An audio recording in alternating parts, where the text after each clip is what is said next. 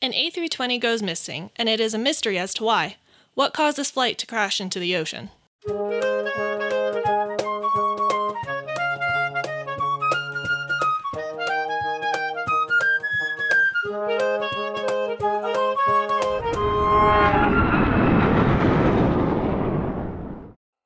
Welcome back to the Hard Landings Podcast, everybody. I'm Nick. I'm Miranda. And I'm Christy. And we're disasters. Disasters! We've already been recording for 4.5 minutes. And you didn't hear any of that 4.5 minutes unless you're a patron, and then you'll hear it in the blooper reel at the end of the month. We weren't doing anything related to the episode at all, but And then we tried to have our moment of silence for editing purposes, and then Milo barked. that was the moment that Milo started barking.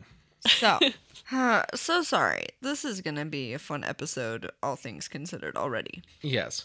So, not much to say because we recorded yesterday. So, Yep. check out the newsletter. Check out the merch page. Were there any new answers to the trivia this day? Nope. Lots of comments on Patreon about things, though. Well, Yeah. so I logged out of Patreon on my phone Oh. because I have my separate, like my personal Patreon. Right. And I was like, oh, I'll just log into the Hard Landings one because I don't really look at it, and that's why we drink that much anymore. But then I followed that TikToker I've been talking about. Mm-hmm. And so I stopped checking Patreon, basically. Again, Gotcha. I've reverted. I just see the emails. I only see them in I see passing. the Like, they pop emails, up on my yeah. phone, and that's pretty much it. It was just some comments from Bob Yes, and Alan. and Alan, who confirms that it's definitely a Florida guy thing. Yeah. Because we talked about the guy from Oh. Florida. Yeah, Yes. the Florida man The Florida behaviors. man. Anyway, Other than that, thank you so much for stuff. thanks. Thanks for being patrons. Thanks for listening. If you're just a listener, thanks for Participating. ordering ducks, commenting, reviewing, all those things. Do all those things. Yeah, that's pretty much it. Yep. Anyway, what are we covering today, Nick? Today we are covering Air Asia Flight 8501. Thanks Thanks to our patron, Danny, for recommending this one. Thanks, Danny. Thanks, Danny. This accident occurred on December 28th of 2014. It is pretty recent. You might note that date because it does become kind of important as to why this was such a big deal. Normally, this might not have gotten quite so much attention outside of the aviation community, but it did, briefly, for a reason. We'll talk about it. If you know, you know already, but if you don't, we'll talk about it. If you know, You know. Ikke. Yep. And if you don't know, Now you you know. know. This was an Airbus A320 with the tail number Papa Kilo Alpha X-Ray Charlie. This is a standard A320. This wasn't any kind of special A320. This was like an original A320-200. So literally nothing special about it. This was a flight from Surabaya in Indonesia to Changi Airport in Singapore. Not a very long flight, actually. The captain for the flight was Irianto. He was 53 years old. He had 20,537 hours good God. total, of which 4,687 hours were on the A320. The first officer for this flight was Remy Emmanuel Plessel. He was French. Yeah, Remy. I would assume someone with that last name would be French. Yep, Remy Emmanuel Plessel. He was 46 years old. He had 2,247 hours total. That's a difference. Yep, he had 1,367 hours on the A320. For this flight, the captain was to be the pilot monitoring, and the first officer was to be the pilot flying. That's Oh, different. how I wish it was the other way around. We'll discuss that later on, Oh boy. because that is a hot topic. In Surabaya, 156 passengers, including one company engineer, and 6 crew members boarded the aircraft for the flight to Singapore. The aircraft started its taxi at 5:31 a.m. local time. Yep. Early! It was dark. It's December as well, and they are, I think, basically on the equator. So, or nearabouts. They are just below the equator. Just below, so it's technically summer. But because they're around the equator, it kind of doesn't matter. It was roughly dark when they left. The flight finally took off from Surabaya at 5:35 a.m. local time, so it was just 4 minutes after it started its taxi. So it was a short taxi to take off. The takeoff and climb to cruising altitude were normal. The aircraft cruised at 32,000 feet on route Mike 635, M635. That is part of its planned route from one place to another. Reaching its cruising altitude at 5:49 a.m. It did not take them long to get to 32,000 feet. 5:57 a.m., the captain requested that anti-ice be switched on, and he made an announcement for the cabin crew and passengers to return to their seats and fasten seatbelts due to weather conditions ahead and the possibility of turbulence. Thunderstorms. He was staring at thunderstorms. Nothing like those really early morning thunderstorms over the middle of nowhere. I cannot relate. Nope. Does not happen here. 6 a.m., the crew suddenly received an ECAM.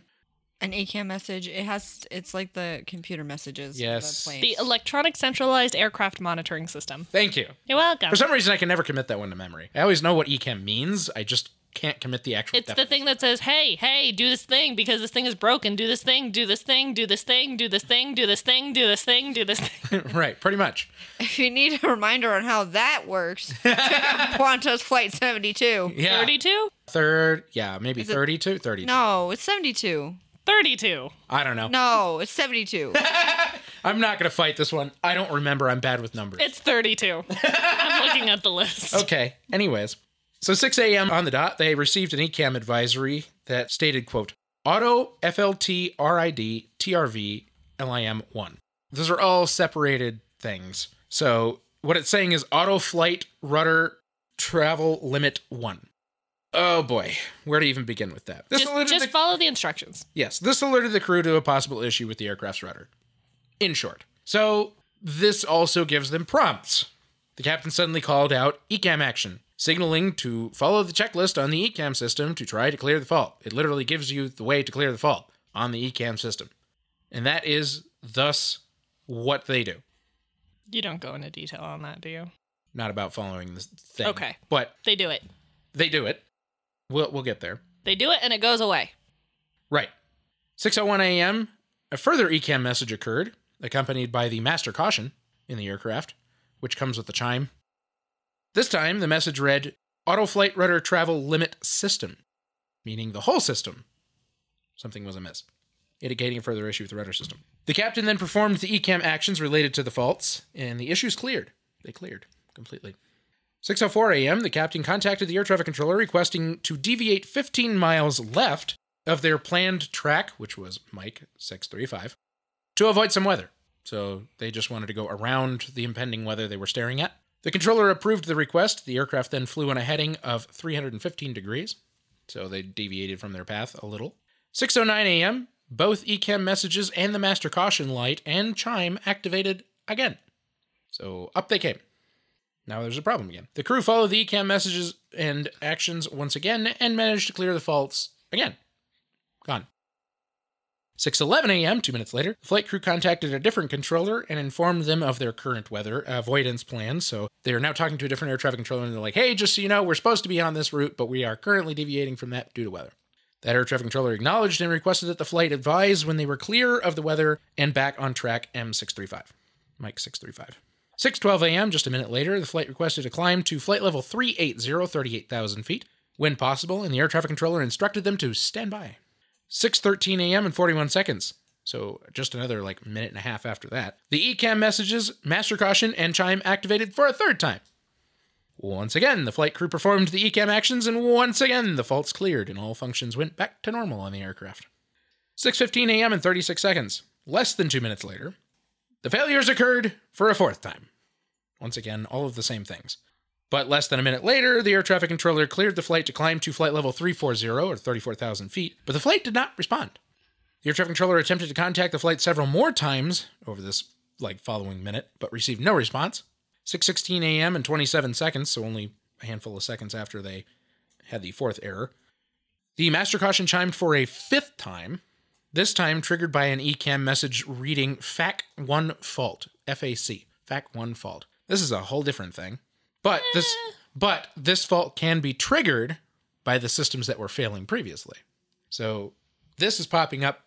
It's a long story. The way they wrote it out is very... I can read that for you. No, I got it. Okay, because it's ugly the way they wrote it out. It said basically it can come up for a series of reasons, and this being one of them. Oh, I don't even go through the reasons. I'm like, here's the reason. Yeah, they wrote it out 8 times. Anyway. All the reasons that it could come up. And I'm like, just shut up. We get it. We know why it happened. Anyways. 6:16 a.m. and 44 seconds. The master caution triggered for a sixth time. This time reading auto fault FAC1 plus 2 fault. So now both of them have failed. There are 2 of these systems. both Fact 1 and Fact 2. We'll talk about those in a little while, because they are obviously important. But both of these systems have failed. When they failed, they caused the autopilot and the auto throttle on the aircraft to disengage. Hold on, I wanted to play the sound. Okay. Yes. That's the autopilot disconnect. That is the autopilot disconnect. One more time. Yes. That's what an autopilot disconnect on an Airbus sounds like. Actually, a lot louder than it sounds there. It's Because ridiculously you loud. can hear it through the cockpit door if you're sitting in the passenger cabin. Pay attention next time you're on like an A320 or an A319. I guarantee when you're just a few minutes from landing, you will hear that exact sound clear as can be if you're I've paying heard attention. it like by the wings. Yeah. If you're paying attention, you can hear it. Absolutely. It's loud. It just wants you to know for sure that you have disconnected. See, I wanted the real recording because you're annoying. It's way more annoying on the on the Boeings, actually. And we've actually had people listen to that before, so we do not need to pull it up. No, that one is way more annoying than the Airbus one, if you ask me. I know the Airbus one better, though. Yes. It's because we mostly fly Airbus. Yeah. So the autopilot and the auto throttle disengaged. Within moments, I mean very quickly, the aircraft suddenly entered a 54-degree left bank. That's a lot. That's a lot. It's a lot more than normal. It's, I believe the Air Disasters episode said it is twice what a normal passenger flight will ever Yes. roll. So on autopilot systems, you can tell it how far you would like to bank, and typically the limit to that is 30 degrees. Which is What? still pretty steep. It is, but they'll usually only bank at 25. So, Yikes. yeah, it's more than double. Anyways, 9 seconds after the autopilot disengaged, the first officer manually controlled the aircraft, reducing the left bank to 9 degrees before it suddenly increased again to 53 degrees left. We'll talk about that later on. I know. The first officer pulled up, and the aircraft climbed to 38,000 feet at 11,000 feet per minute. That's a lot. I'm surprised they didn't stall. Well, at Hold on a minute. Hold on a minute. Well, at 6:17 p.m. and 18 seconds, the stall warning activated. Deactivating for 1 second at 6:17 p.m. and 22 seconds, so just 4 seconds later, before continuing for the rest of the flight. Which was not very long. No, it wasn't. Actually, it was a little longer than I anticipated, but not very long. The first officer seemed to continue to attempt to pull the aircraft up. Again, we'll talk about this in a minute. Don't jump ahead of me. And he did so for the remainder of the flight, basically. You might see why that's a problem. Okay, so now that Miranda's done like half the analysis in her head. So I've seen the Air Disasters episode on this. Right. This one's not It entirely was a long surprise to you. time ago, so I don't Yeah. 100% remember what was wrong, but I do remember there was a stupid. That's okay. We have things to talk about later on. Not done yet. Do you remember the story that we tell where we're like, hey, you remember how we showed Miranda one episode of Air Disasters and then she binged the whole season? Yeah, this was in it. This was that season. Yeah. In the season. Yeah, it was in that season. Yep. 6:17 a.m. and 41 seconds, the aircraft's altitude peaked at 38,500 feet before a hard roll of 104 degrees to the left, which is inverted slightly, at which point the aircraft began losing altitude, falling at up to 20,000 feet per minute, which is free falling to say the least. Yep. The aircraft seemingly came back to wings and nose level, around 29,000 feet, but still at a high angle of attack due to low speed. The stall warning continued as the aircraft fell at about 12,000 feet per minute still. When I say wings level, it's hard to imagine that the airplane is still kind of falling straight down as a brick, but it's only moving 140 knots, which is below the speed it's capable of flying at that altitude and without any flaps. So it is just Dead weight. dead weight. It is falling. It is still well in a stall. They said that it was basically a 40-degree angle of attack. So even though the nose is basically level, it's falling at a 40-degree angle down. Mm-hmm. So that's bad. Well, it's not good. No, 12,000 feet per minute again. Yeah. 12,000 feet per minute it's falling. 6:18 a.m., the aircraft disappeared from Jakarta radar over the Java Sea. 6:20 a.m. and 35 seconds, the aircraft struck the water at a descent rate of 8,400 feet per minute. That's not small. No emergency messages were transmitted by the crew, and the ATC was unable to contact the flight. Search and rescue operations began right away. We'll talk about this in just a moment, but that got a lot of attention, of course, pretty quickly. The aircraft broke up on impact with the water, and when the wreckage was located, it was quickly apparent that nobody had survived the accident. All 162 on board had perished. Some of the wreckage had sunk to the seabed, but some boats did manage to recover some parts, including the tail section with part of the rear fuselage, part of the center fuselage, the wings, and both main landing gear, which were all still attached to one another. Additionally, some interior sections were found floating and some passenger seats were recovered, but much of this floating debris was found 30 nautical miles from the main wreckage site due to currents, because it did take them a couple of days to kind of start finding all the different areas where everything was. That couple of days that it took is actually kind of the important part, because this happened very shortly after MH370. Yep. Like 9 months later. Which is still missing. To this day. And so the problem with that is a lot of people were like, what is going on in that part of the world that's making airplanes disappear? Because for a couple of days they were like, we don't know where it went. Which had everybody panicked. Spoiler, they found it. They found it. This one turns out very unrelated.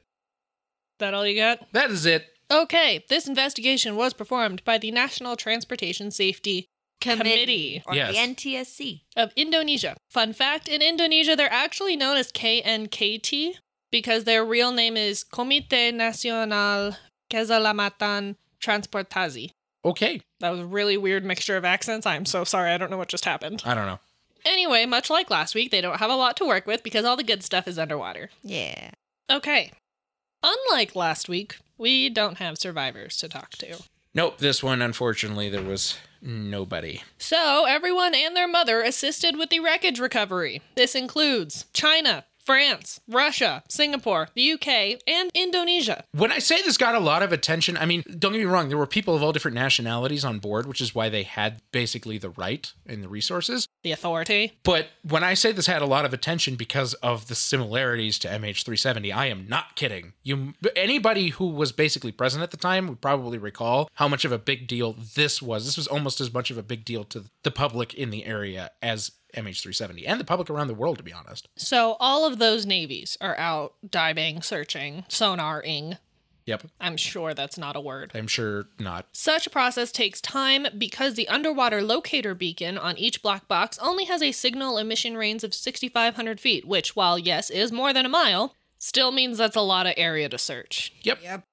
The water in the area was only 40 meters deep or 131 feet, which seems weird to me, but sure. Sure. But that's still a lot of time Yep. to be looking. In the meantime, investigators were able to examine the floating pieces and determine early on that an explosive did not cause the crash as there was no residue or scorching.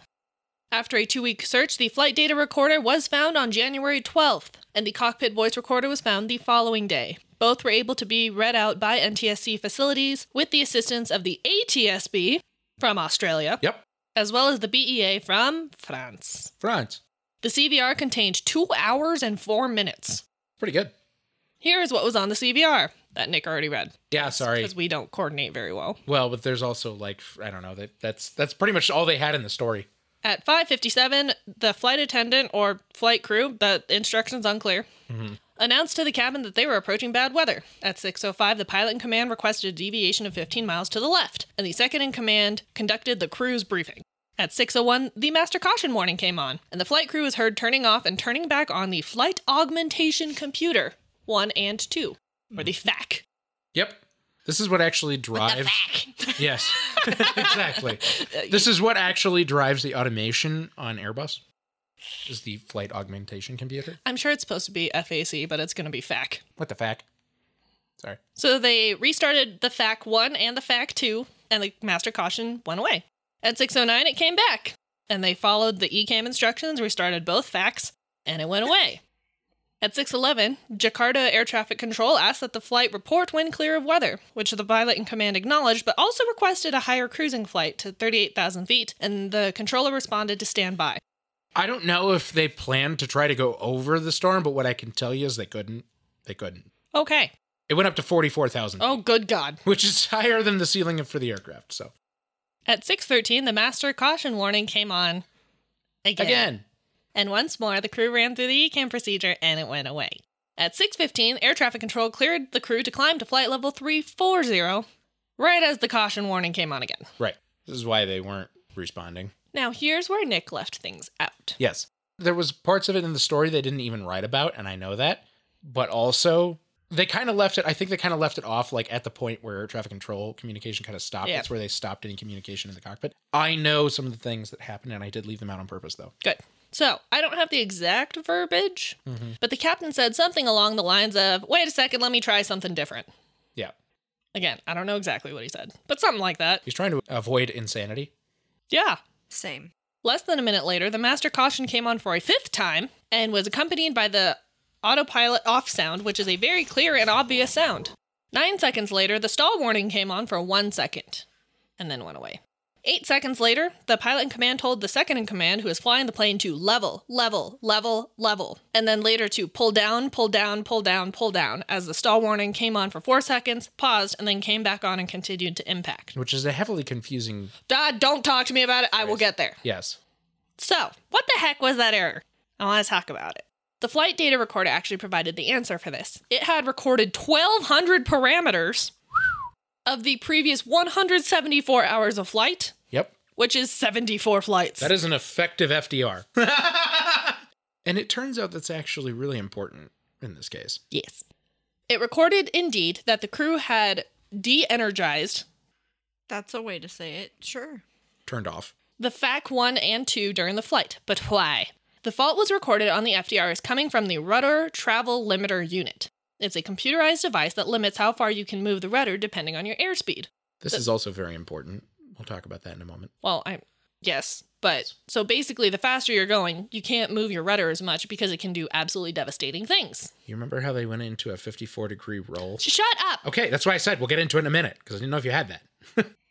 The first 4 master caution warnings were all because of the RTLU. But the 5th, the one that happened after the captain said he was going to do something different, spice it up a little, was triggered by a FAC 1 fault. When this happened, some parameters controlled by FAC 1 fluctuated, leading to a rudder deflection of 1 degree, and the ailerons also deflected. Then that all stopped, and then a 6th master caution was triggered by a FAC 1 and 2 fault. Mm-hmm. So parameters controlled by the FAC 2 also fluctuated, including the RTLU and the rudder actuator, which deflected the rudder to a whopping 2 degrees. Whole 2 degrees. But listen, that's what caused the 54-degree bank. Yep. A 2-degree rudder input when they were moving at cruise speed Led to a 6-degree per second roll. So they got to 54 degrees quickly. In like 9 seconds. Yep. It's fast.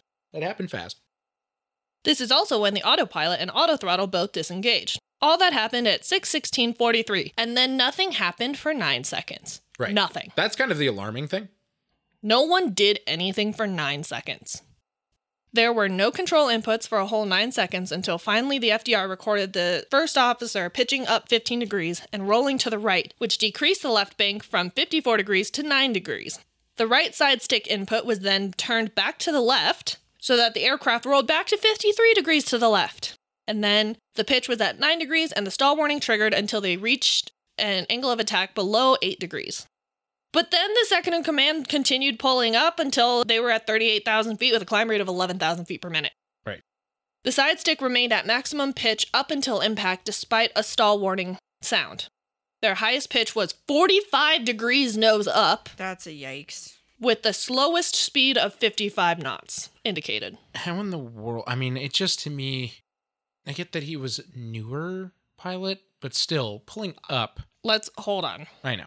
There's a lot of questions. There are. Let's start with the RTLU. Why did it keep having errors? A good look at the maintenance logs revealed it'd been doing that for a while. A long time, actually. It had 23 occurrences in the maintenance log since January. And they never fixed it? It's December. This had been going on for a year.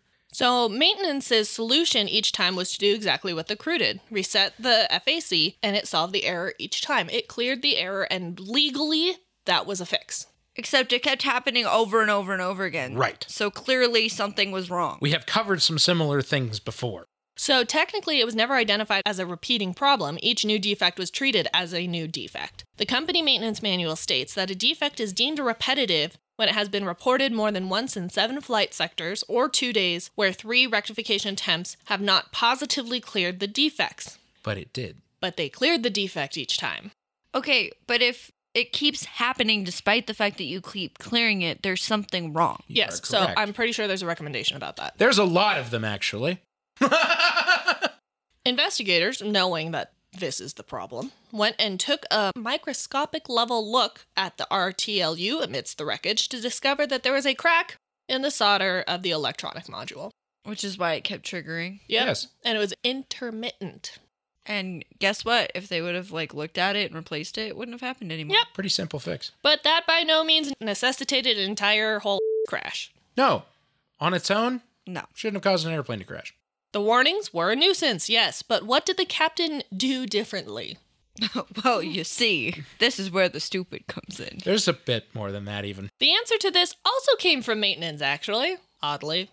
3 days before the accident, the captain was about to fly the accident aircraft to Kuala Lumpur when the RTLU had the error on the ground. So he summoned maintenance into the cockpit. They rebooted the fax, as you're supposed to do, but then the error immediately came back while the tech was still standing there.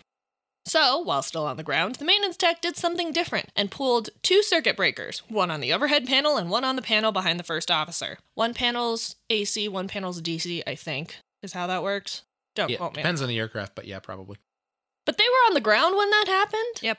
What would happen if the captain tried to do that in the air? It turns out you crash. Not necessarily. Again, still doesn't warrant a crash. So, investigators tried it in a simulator to see what would happen and immediately experienced all of the exact same stuff. Right. It disengaged the autopilot and the autothrottle. From what I understand, yes, this was a very bad decision, but he could have maybe made it less bad if he had managed to restart Fax 1 and 2, but he just pushed the breakers back in and did not recycle the fax, which they had previously done to clear the error. So if they had just pressed those 2 overhead buttons, it would have restarted. I think instructions unclear. Yeah. But they emphasized that because they didn't do that, the situation was worse. Right. I don't know if it would have fixed everything, but Right. pressing 2 little buttons could have solved some things. Because this had not been accomplished, anything controlled by the fax was unreliable, including autopilot and autothrottle. This actually also explains the delay in the reaction. The captain was up and out of his seat, and it's likely that neither pilot perceived the roll because neither was looking at the attitude indicator, and it can be difficult to perceive if you're not paying attention. They did not notice the roll until the captain sat back down. They had a hard time really determining what the first officer was doing, if he was watching the captain pull the circuit breaker and push it back, or if he was watching the faults, seeing if they would disappear. In any case, he was not paying attention to his instruments. Right. Next question. Why didn't the first officer level off the plane? Well, he tried. He rolled to the right? That's what you're supposed to do. But then he rolled back to the left. Right. Any idea why? My guess entirely would be disorientation. Exactly. So he had spatial disorientation and vertigo, which was exacerbated by the spontaneous manner of the situation, which degrades human performance. They had been in the left roll for so long that he perceived that as being level. This also explains him continuing to pull up. His disorientation led him to think that they were heading downward and he was saving them from a pitch down situation. So he kept pulling up, which wasn't helped when the captain was telling him to do something very confusing. Pull down. Right. Yeah, I think what he meant to do, push down. was push down, right? Right. Push the column forward, push it down. In this case, it's a side stick, so it's just a... Right. But when you're in a panic situation, And English isn't your first language. Right. it For can either be one of them. very, very confusing. And he knew what he meant to say and then couldn't say it properly. And Yep. then it caused a whole bunch of confusion. Yep. So one more question I have, which I'm surprised Miranda hasn't asked at this point. Why didn't the captain take control of the aircraft? Exactly. He is so experienced. He is. So listen, he tried, technically. Technically. There is a button on each side stick that will lock out the controls of the other pilot, but you have to hold it down for that to activate, and he pushed it briefly twice. Didn't hold it long enough. So eventually, he was on his control going one way. The first officer was on the other side doing the other thing, and at that point, Airbus aircraft will take the average. Yep. Which was still not good. No. And the worst part about that is that this is cross controls between 2 pilots without communication, for one. In 2, because this is an Airbus, it's possible. On a control column in a Boeing, they're mechanically linked. Yep. You can't move One without the other. one direction and move one the other direction. It's not possible. But because this airplane is fly-by-wire, now modern Boeings are also fly-by-wire and they can be independent. But these all Airbus are fly-by-wire and therefore also independent on either side. So the stick you have does not move jointly with the one on the other side. They don't motorize them. When you input, that's the input, on your stick alone. So clearly there was a huge breakdown in crew resource management Big time. across the board. Big time. Big time. Nothing went as it should. That breakdown in crew resource management, though, had something to do with the company. Because the company didn't have a procedure in place for the captain to take over. Oh, I didn't read that part. Yep. Didn't exist. Glad you did. Well, if there was no, training on how to do that, then how would he know how to do it? Pretty much. The other thing they didn't have was the most important thing of them all. They didn't have upset recovery training. Which is why, when the airplane was upset, They didn't know how to recover it. they didn't know how to recover it. You just make it sound like the plane was sad. It was sad. It was sad. It was sad. And falling very, very heavily toward the ground. And Yes. screaming with errors. Yes, it was. And therefore, they couldn't recover. So it crashed. Yep. That's pretty much sums that up pretty well, actually. That's pretty much the whole of it. Okay, well, we'll take our break. And we'll come back with some of the normal stuff. Yes. Another day is here, and you're ready for it. What to wear? Check. Breakfast, lunch, and dinner? Check. Planning for what's next and how to save for it? That's where Bank of America can help. For your financial to-dos, Bank of America has experts ready to help get you closer to your goals. Get started at one of our local financial centers or 24/7 in our mobile banking app. Find a location near you at bankofamerica.com/talktous. What would you like the power to do? Mobile banking requires downloading the app and is only available for select devices. Message and data rates may apply. Bank of America N.A., member FDIC. We're back. All right. Let's do some of the normal things. There were a whole 54 findings. I'm not doing anywhere near that many. Because a lot of them were just restating a lot of the things we've already talked about anyways. So it's just really unnecessary. But we're going to go through some of the ones that I thought were a little more interesting and a little more important. Number 1. And this one I left in here because it is quite interesting, actually. They found that the aircraft was airworthy prior to the occurrence and was operated within the weight and balance envelope. Okay, forget the weight and balance part. I'm sorry, it was airworthy? Yes, technically. Technically. Technically it was, yeah. But we're going to get into a few findings here in a little bit about why that's not true. We kind of already touched on it. But why that shouldn't be true and wouldn't be true for most airlines in the world. They found that the weather en route of Mike 635, partially covered by the cumulonimbus clouds formation between 12,000 feet and 44,000 feet. Basically, there was no going over or under that for them. The FDR data indicated that the flight was not affected by the weather condition, and investigation concludes that the weather was not a factor in the accident. This was important because of They the thought fact, it might have been. because of the fact that all of the communications they had with air traffic control in the minutes leading up to their disappearance was entirely about weather. Yeah. That was the only thing they had to go on when they initially started the investigation, when they were looking for the airplane. And it was not a factor at all. Right. Turned out that had nothing to do with it. Not a thing. Absolutely zero. Isn't that amazing? They were sure when they started the investigation that that might have something to do with it. It wasn't. Had nothing to do with it. They found that the rudder deflected 2 degrees, 2 whole degrees, resulting in a roll rate of 6 degrees per second to the left, and without pilot input for 9 seconds, resulting in the aircraft rolling to the left uncommanded up to 54 degrees. It's still astonishing how you just think about 2 degrees caused them to roll so quickly. But it did. It did. It's like when you're going really fast on the highway Yep. and little inputs on inputs on your steering wheel can Yep. cause you to go really far. Oh, yeah. Yippers. They found that the delayed response from the first officer was likely due to his attention not being directed to the PFD, primary flight display, as many events occurred at this time. However, the investigation could not determine where the first officer's attention was directed at that time. So we don't know what he was looking at, but it was obvious in those 9 seconds That it wasn't at the attitude indicator. it wasn't at his attitude indicator. Right. He had no idea that they were in a roll. I have to assume that they must have been maybe in the clouds. I mean, the sun was coming up, so there's a lot of disorientation can happen during these twilight hours, but I have to assume that they were in the clouds or something because he didn't have any semblance of idea of what direction they were heading. That became really evident when, on the next point, they found that after the right side stick activated, the aircraft roll angle reduced to 9 degrees left, so not quite wing level. This rapid right rolling movement might cause an excessive roll sensation to the right, so the first officer might have thought that they were rolling very quickly to the right and had overcorrected. Right. The first officer may have experienced spatial disorientation and overcorrected by shifting the side stick to the left, which caused the aircraft to roll back to the left up to 50 degrees.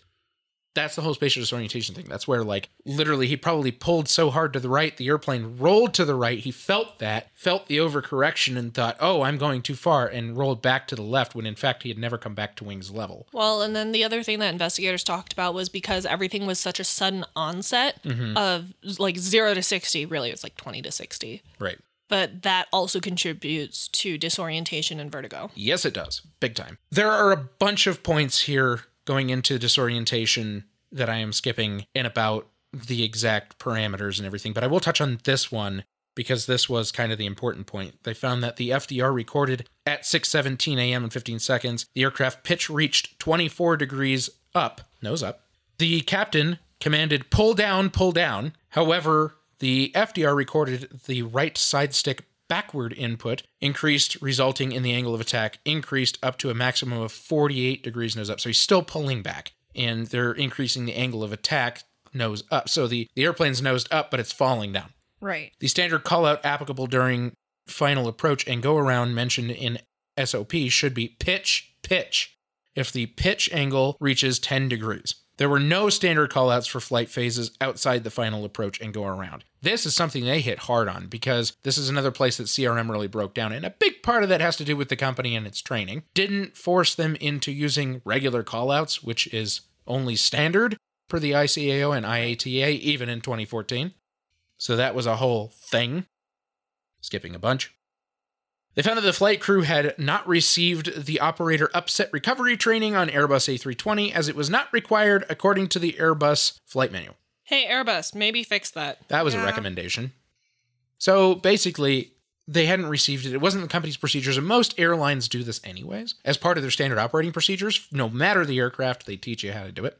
I think some airlines kind of assume that pilots know how to do upset recovery because they learn it kind of along the way, but this airline isn't necessarily one of them. You know what they say about assumptions. Right. So it should still be done and should be simulated. That said, they found that the pilots were trained and had experience of recovery from approaching a stall. The condition of stall at zero pitch had never been trained, as the training for stall was always with a high pitch attitude. So they knew when they were approaching a stall, which usually would come with a high pitch attitude. But then when the wings were level, this crew was never trained to understand how they could be in a stall at wings level. Right. They weren't trained on how to recover from that. They were just trained to bring the nose down to level, basically, from a high pitch attitude. Nose down. Which turns out, yeah, you should just nose down more than that, and you might recover the speed and thus recover the aircraft. They found that the stall condition is classified as an emergency, which required the captain to take over control. The CVR did not record any command by the captain that they were taking over control of the aircraft using the standard callout. The standard callout to take over control described in the standard operating procedures is, I have control. I have control. And responded by the other pilot transferring the control by callout, you have control. Yeah. This is standard in pretty much all of aviation. Even when you fly with an instructor, generally in the United States. I mean, that's how early it starts, is literally like in your initial flight training. Usually your instructor will teach you to make that call out, to make it clear when... Abundantly clear when one pilot has control and the other doesn't anymore. So you should be doing those call outs, and that's just a normal thing. And they also state, or by activating the priority button for 40 seconds, which he didn't do. That's the lockout for the other control. That's a really long time. It is a very long time. And do they have a recommendation about that? Not necessarily. Damn. And there's good reason why, though, because you don't want to lock the other pilot out on accident. Okay, True. but 40 seconds during an emergency? Agreed. But the call out is supposed to fix that. Having good CRM and good communication is supposed to fix that problem and saying, I have control, and then you don't have to do that until you actually have control of the airplane, instead of fighting for control. They found that the approved operation training manual for flight crew, Chapter 8, described the special training, subchapter 8.11, the upset recovery. The upset training has not been implemented on Airbus A320 as described in this manual. So, though they had some form of something in a manual that said they should do recovery training, they never did. They found that since 6:17 and 29 seconds, both left and right stick input were continuously active until the end of recording. So both pilots were just actively doing different things with the side sticks all the way until the crash, for basically 3 whole minutes. The inputs were different, where the right side stick was pulled for most of this segment. The nose down forward pitching commands of the left side stick became ineffective because of the summing function of the system, resulting in ineffective control of the aircraft. So because the captain was pushing stick forward and... It was negating. Right, they were each negating other. each other. They found that there were no approved means for flight crews to handle multiple or repeated master caution alarms in order to reduce distraction. So they didn't have a procedure to basically deal with the fact that they kept getting warning after warning after warning after warning after warning while also trying to do their responsibilities. And at what point do you say, okay, these warnings are hindering my ability to fly the airplane?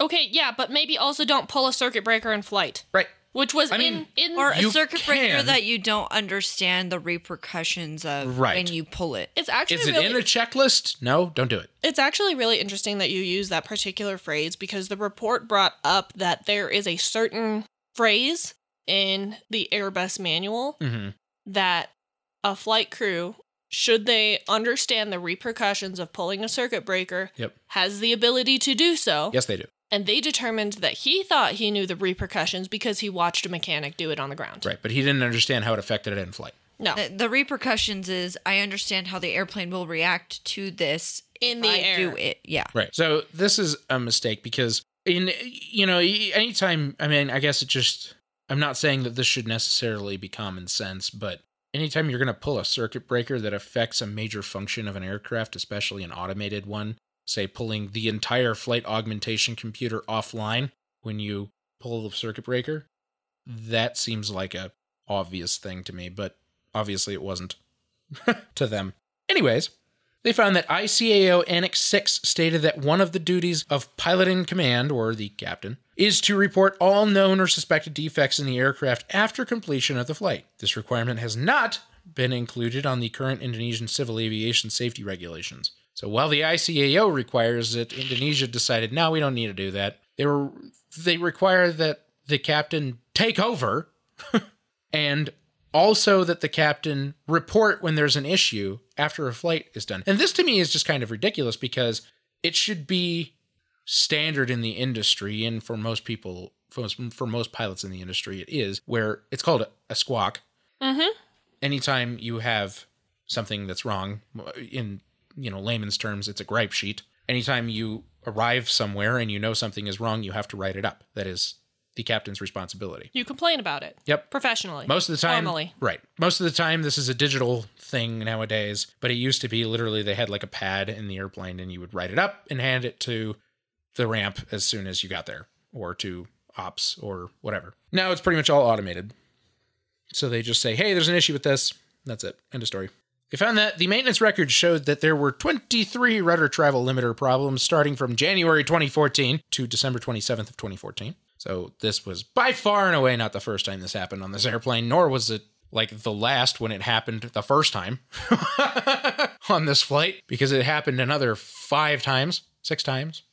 So this was not good. This was not good maintenance. So they go on to talk all about all the failures in these findings, and I don't touch on these because I just felt it was excessive. They go on to talk about each individual part's failure, as well as the cracks in the solder and making sure that that's inspected and fixed and all those things, and that's all kind of the obvious thing related to this. All of that to say that when this incident occurred the first time, they should have just replaced the part. Yeah. And especially after the second one. Oh, yeah. Fool me once, fool me twice. Fool me 23 times. Definitely should have done something about it. Yeah, it was bad. 2 more findings. They found that the DGCA audit process did not identify that the operator had not performed upset recovery training. Also, the audit process did not identify the inadequate maintenance processes relating to recurring faults, which we'll talk about in the recommendations. And finally, they found that the Indonesian CASR, they're basically FAA, did not regulate the requirement for the pilot in command to report all known or suspected defects as specified by ICAO Annex 6. So they just literally weren't following international code by operating as an airline. Yeah. And as a company and as a country. Shocker. I'm so shocked. An Yes. Indonesian airline? What? I know. Unfortunately, this is a regular thing in that part of the world. So that's it for the findings. That's all I'm doing for the findings because there were a lot more that were unnecessary. What we don't have in this report is a probable cause. What we do have Is a Christie. yes, 5 contributing factors. What does that mean? We love you. Yeah, you freaking better. Anyway, sorry. So what we have are contributing factors. I will read them verbatim. It does not start with the probable cause is. Sorry.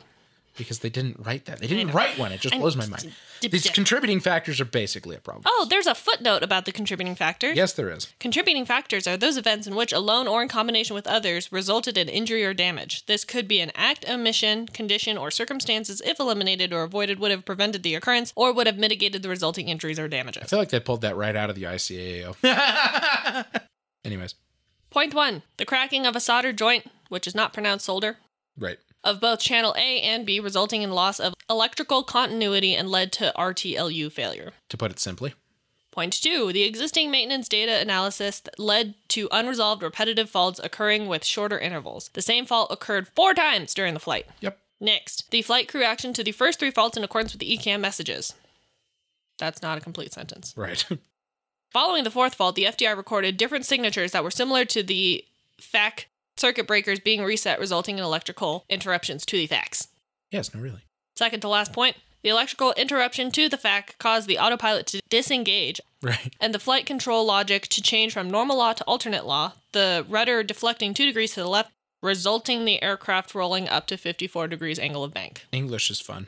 They didn't write that well. Nope. And last point, subsequent flight crew action leading to inability to control the aircraft in alternate law resulted in the aircraft departing from the normal flight envelope and entering prolonged stall condition that was beyond the capability of the flight crew to recover. Yep. Yeah. That pretty much sums it all up in what are contributing factors. They have this whole giant section after this called safety actions that Which is things that they did. It is things that they did. And I did not touch on this in specific because they write it as 22 safety actions addressed to the safety sensitivity personnel in aviation security and compliance. 11 safety actions on maintenance area address. Okay, so the whole point of this is they didn't actually write out all of the specifics on this. Right. So I couldn't actually even tell you all the specifics, but what they did hit on was summing this whole section up under safety actions, the things that they actually did. They corrected the CRM issue at AirAsia as well as within Indonesia. Finding out that they needed to do recovery training was a really big part of that. As well as standard callouts was a really big one, which, again, we'll do the recommendations in a moment, but that was a really big part of their recommendations. And on top of that, the maintenance thing was, how do we change this from the definition of being a recurring fault is something that has not cleared and continues to be an issue over multiple flights or days, rather being an issue that keeps reoccurring with the same parts and is literally the definition of insanity. Doing the same thing over and over and over, expecting a different result. It's Right. just not causing a different result. The same thing is happening. It turns out 23 times in a year. 18 safety actions on flight operations. So this whole thing about dealing with standardizing flight operations within an airline, and the airlines period. That was a whole thing. So the important thing, the recommendations, things that they really actually specifically wanted out of this, and which did change, I can tell you that. They recommend that the KNNKT, which is the body that did this investigation, recommends that Indonesia AirAsia to re-emphasize the importance of standard callouts in all phases of flight. Yes. Just standardizing that. That's a really big thing. That's what opens up CRM to being successful, is communicating, doing the callouts. It would have saved them fighting for control, basically, for the last 3 and some odd minutes. They recommend that Indonesia AirAsia to reemphasize the taking over control procedure in various critical situations of flight. So again, defining who actually needs to have control. And per the ICAO and also per standard operating procedures and also per Indonesia, the captain was supposed to have taken over control when a stall was present. Yes. That was a thing that didn't happen here. And it wasn't trained well either. They recommend that the Directorate of Civil Aviation to ensure the implementation of air operators, quote, training of flight crew is in accordance with the approved operations manual.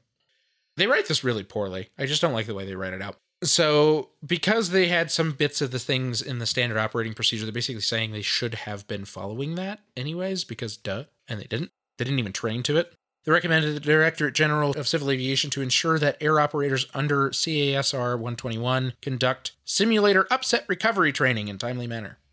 They need to do recovery training. Mm-hmm. Period. They recommend that the Directorate General of Civil Aviation ensures that air operator maintenance systems has the ability to detect and address all repetitive faults appropriately. So making sure that that is a standard thing. If it don't keep pushing it down the line. When the fault happens, there's a reason for it. And yes, clearing it using the ECAM procedure per se sure, the fault goes away, but that doesn't mean that the part is fixed.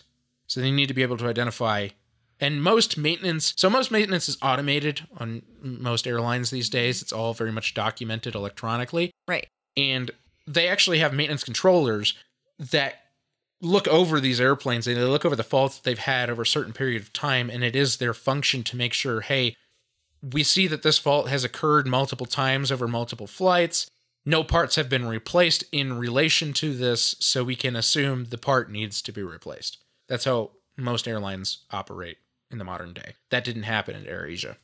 They recommend to the Director General of Civil Aviation to ensure that Indonesian civil aviation safety regulations to regulate the duties of pilots in command as specified by ICAO Annex 6, so making sure that the captain's role is specific and specified well within Indonesian regulations, not just the airline, within Indonesian regulations, to follow the ICAO. It's only really important. They recommend that Airbus consider developing a means for flight crews to effectively manage multiple and repetitive master caution alarms to reduce distraction. Figuring out a way to handle all the different alarms and the different cautions over and over and over again and not be too distracted by it all. I think that's more a CRM thing than an Airbus thing, if you ask me. But they made it an Airbus thing because they thought it was annoying how many times the Airbus would spit out faults, Right. basically. It happens. That's what you're going to get with an automated aircraft, though. Right. So they kind of retouch on two things here, but they're basically supporting previous recommendations. One of them from the French BEA, recommending ensuring that future programs include initial and recurrent training relating to taking over control of aircraft equipped with non-coupled control sticks. So making sure that pilots are aware when they're flying a fly-by-wire aircraft that they could be fighting for control. They need to make it very clear who has control. And that seems like an obvious thing, but it's specific to aircraft where they could be cross-controlling one another. Right. And understanding the implications of that. And finally, they recommend expediting the implementation of mandatory upset recovery training earlier than 2019. So basically, there was a standardization for upset recovery training set for 2019. They're saying we should do it now. And most airlines already were. So this just basically fixed that problem pretty much right away in Indonesia, because this got a lot of attention because of the whole disappearing over the ocean, just like MH370, in a very similar part of the world, I might add. So between everything happening within that year and in relation to two missing airplanes, that was heavily scrutinized when they found out that this had, of course, nothing to do with MH370, but that this was avoidable. Right. For a myriad of reasons. If they just had kept clearing the error. Yes, it would have been annoying. But they would have been able to get to their destination. Right. And moreover, had the pilot, the captain, taken over control when the stall was present, he might have been able to recover the aircraft instead of fighting for control. And if he hadn't pulled the circuit breakers, of course, yes. And also, on top of that, just having recovery training would have been a really important thing, as they should have and would have. Yeah. Had they been a little more standard in things. Yeah. So, there you go. That was AirAsia. I don't remember the flight number. 8501. 8501. There you go. Thank you so much for listening. Remember to check out the Patreon page and the newsletter and Ducks and the merch page. And if you want to send us stories. Yes. We'll do those. And check out social media, everything. We don't post too often, but we do post Literally, there. we post on Tuesdays. Yes. And you know who does it? Me. Yep. So. Yep. After I get to work in the morning. Yep. So. Does it happen right? Well, the posts on Facebook and Twitter come out right when the episode comes out because It's automated. it's automated. Yep. But like the Instagram doesn't come out till I get to school. Yeah, that's fair. So. The Instagram. The Instagram. The Instagram. We should do TikToks. Of what? I have no idea. Yeah, that's the problem. We got a weird email about that, by the way. we did. I deleted it. Yeah, it's fine. It was a spammy. We want to do your TikToks for you. I don't want you doing my TikToks. So like we'll get a 60-second of your video. I'm like, we don't have video. Right. Which tells me you have no idea who we are. You're just You're just spamming different podcasters. Anyway, thank you so much for listening. We hope you have a safe and healthy week, and we'll catch you all next week. Keep your speed up. Please like and follow us on Facebook and Instagram at Hard Landings Podcast and on Twitter at Hard Landings Pod. Subscribe and leave a 5-star review on the platform you are using to listen. If you would like to see photos and sources for this episode, please visit us at hardlandingspodcast.com, where you can also leave us feedback and ask questions. This episode was researched and written by Nick and Christy and edited by the lovely Paige. Our theme song was written by Miranda and performed by all three of us plus Leo. And our logo is by Naomi. Thanks for listening. Catch you next time.